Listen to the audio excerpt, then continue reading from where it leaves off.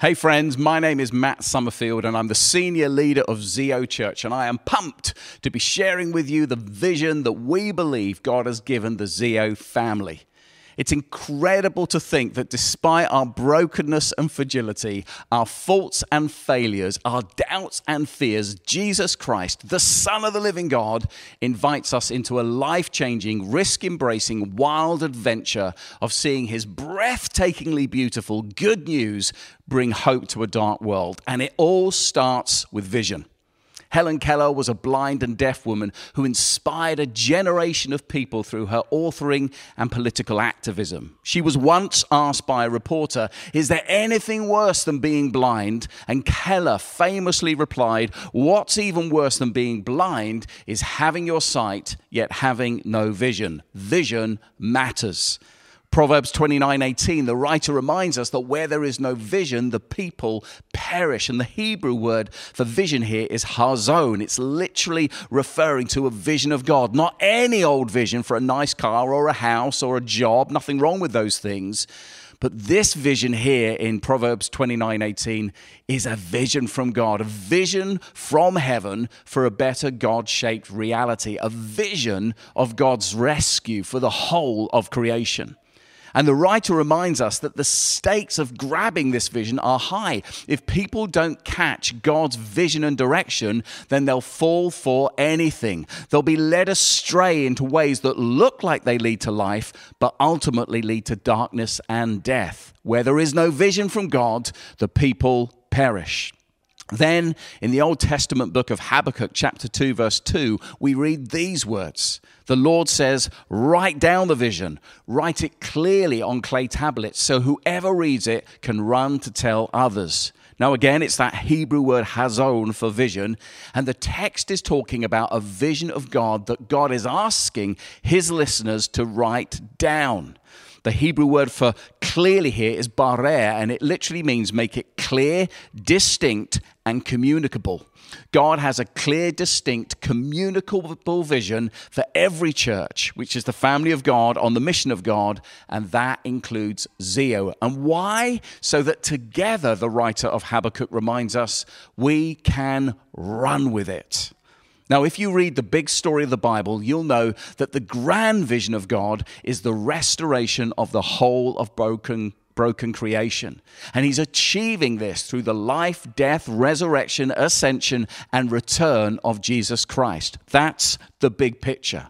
But within that picture, God has a specific vision, a purpose, a responsibility, a calling that he imparts to a particular group of his people.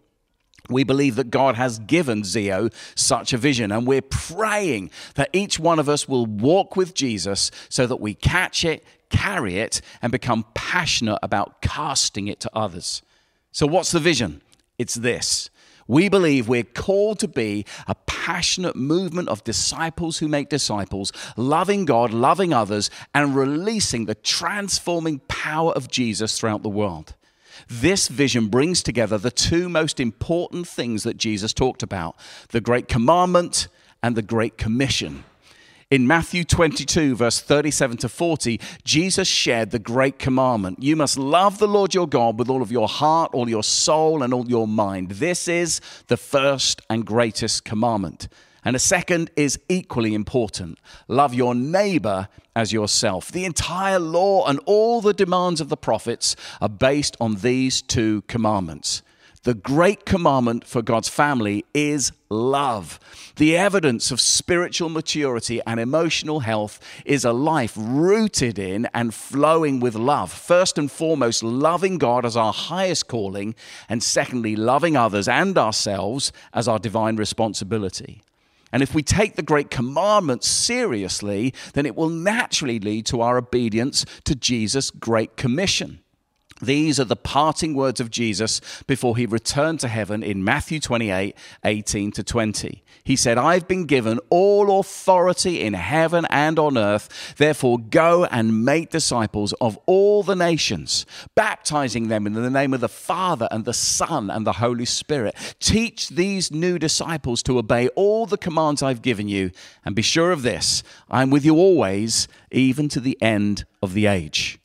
A disciple is an apprentice of Jesus, a follower of Jesus who is becoming like Jesus in the way they think, feel, speak, and act. The goal of their life is to know Christ as their Savior and Lord. He's the center of their universe. Their whole life revolves around Him, and they're being changed and transformed to be more like Him, healed and whole, through daily surrendering to the work of the Holy Spirit.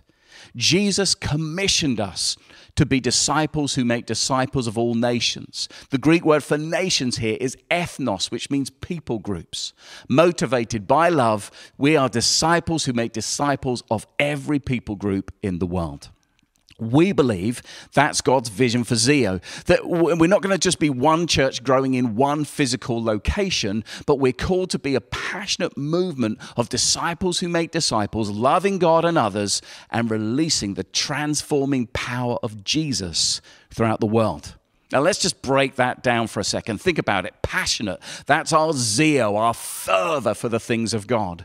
Movement speaks about being organic, empowered, decentralized, growing out and going somewhere where we're all called to be pastors and priests. Everyone has a part to play. Disciples who make disciples is our longing to multiply disciples, leaders, and churches. Loving God is our priority to live a life of divine intimacy, worship, discovery, and obedience. Loving others is our practical and powerful acts of kindness and justice. And releasing the transforming power of Jesus reminds us that we're called to be rivers, not reservoirs, of the limitless power of Jesus to change lives and situations. Anything is possible with Him. And finally, throughout the world is our call to every space and place, neighborhoods, communities, schools, workplaces, etc. We are called to be a passionate movement of disciples who make disciples, loving God, loving others, and releasing the transforming power of Jesus throughout the world. It was Nelson Mandela who once said, "Action without vision is only passing the time. Vision without action is merely daydreaming, but vision with action can change the world." So what does this vision look like in action? Well, can you imagine a passionate movement of people who are, number one, grounded in Jesus through daily personal spiritual habits and practices? Secondly, who are growing in discipleship huddles of 2 or 3 people who meet regularly to cheer each other on in becoming more like Christ? Thirdly, who are going out to form Zeo communities, missional expressions of Zeo Church, bringing God's transforming love and power to people and places, and then multiplying those Zeo communities to reach even more people and places. And then fourthly, where those Zeo communities gather in Zeo celebrations to give thanks for what God is doing and receive us fresh inspiration from the Holy Spirit for what's to come. Like, this is what we believe God is calling us to. Is God asking you to join us in running with this vision? What might that even look like?